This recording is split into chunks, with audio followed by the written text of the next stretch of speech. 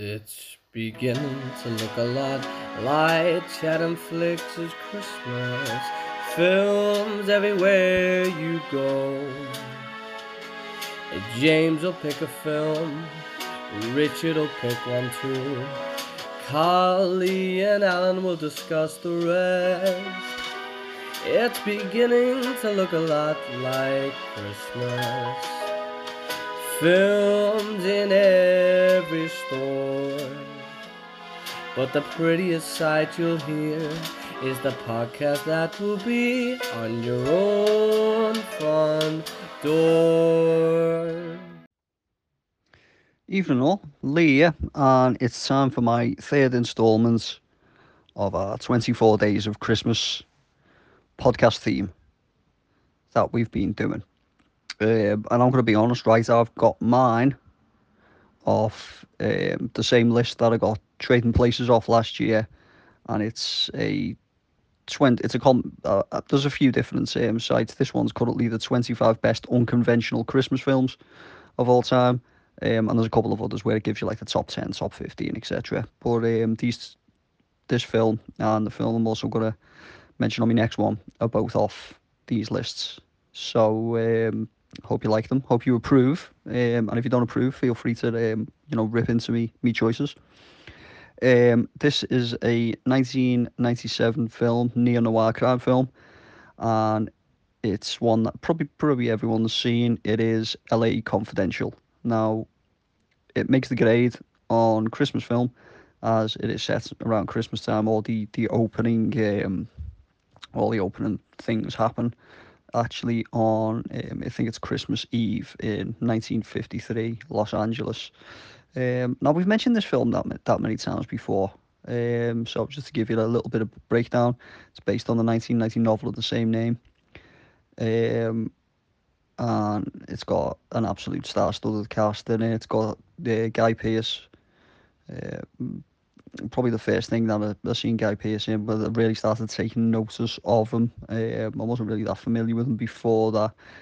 Russell Crowe, who was sort of at his peak at the time. Kim Basinger, or Basinger, however you want to say it. The wonderful Danny DeVito. And Kevin Spacey. And you know what? All of them are absolutely phenomenal. And it was a juggernaut of a film. Really, there hasn't been any sort of recent neo noir crime things of this caliber. Um, I suppose you had like Dragnet and things like that, but that was always done as a comedy. This was done actually quite serious, and it inspired a lot of sort of other films to sort of go back to that sort of neo noir crime thing, and even there was quite a few computer games, very similar sort of premise about seedy goings on in Hollywood and policing and things like that at the time. It was nominated for 9 Academy Awards, including Best Picture, Best Supporting Actresses, which Kim Basinger was nominated for. And it's right up there. The National Film Register, they call it culturally, historically, and aesthetically significant. And to be fair, it deserves all that accolade. So 138 minutes. It was budgeted 35 million. Not a great deal by today's standards. Maybe in 1997 it was a little bit more. It was a little bit more up there, but it grossed 126.2 million at the box office, and it came out at the Cannes Film Festival, which um, which was interesting, seeing as it was sort of distributed by Warner Brothers. Um, Cannes are usually a lot more indie, but I think this film was that different, and there hadn't been anything quite like it for a while. That it really earned its place, and it was probably one of Warner Brothers' best sort of things that year. Now, I think another reason why it's worth sort of mentioning this film, as very recently we almost got a sequel. Now I only found this out recently. In October 2020, It was confirmed that the LA Confidential sequel would be in active development, so it was certainly in pre-production. And the young up-and-coming actor who was going to be in it was the late great Chadwick Boseman, who sadly died, and he'd play the young cop in the LAPD. And the cop, the cop even had a name. His name was going to be James Muncie.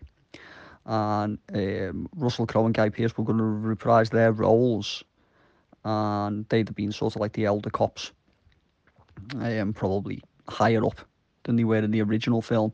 And the film was going to be set in 1974, so they'll probably still had that sort of gritty feel of it, but probably would have looked a little bit different from the version of, old classic Hollywood golden age of 1953 when the original was actually set.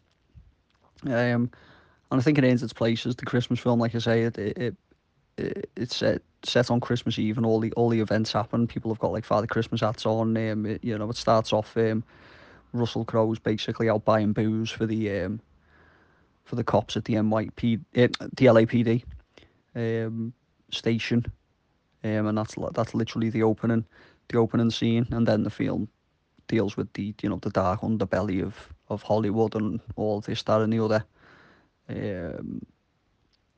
Even down to Danny DeVito's character, who has the CD magazine, and he's got loads of cops on his payroll, and he's always setting people up for salacious stories and things like that. And it's just a really, really, really good film.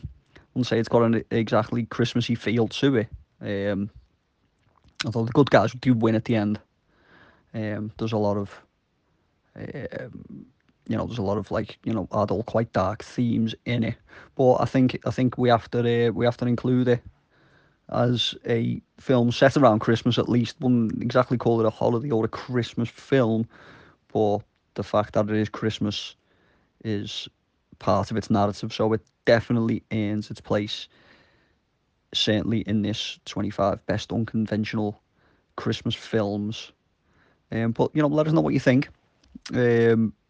Maybe you disagree with it being on there, but I'm happy to defend it. Like I say, I've watched it back to back quite a few times. I don't think there's a bad performance in it from absolutely anyone. So if you haven't seen it, definitely get on Netflix, because it's definitely on there now. 1997, and I think it's aged quite well as an absolute film, regardless of maybe that some of the actors or actresses in it have been making press for maybe the wrong reasons. It's still a great bit of cinema, great bit of art. Okay, so that's my third installment. Feel free to let me know what you think, and by all means, trash it if you will. Okay. Good night, everyone, and have a good one. Bye bye.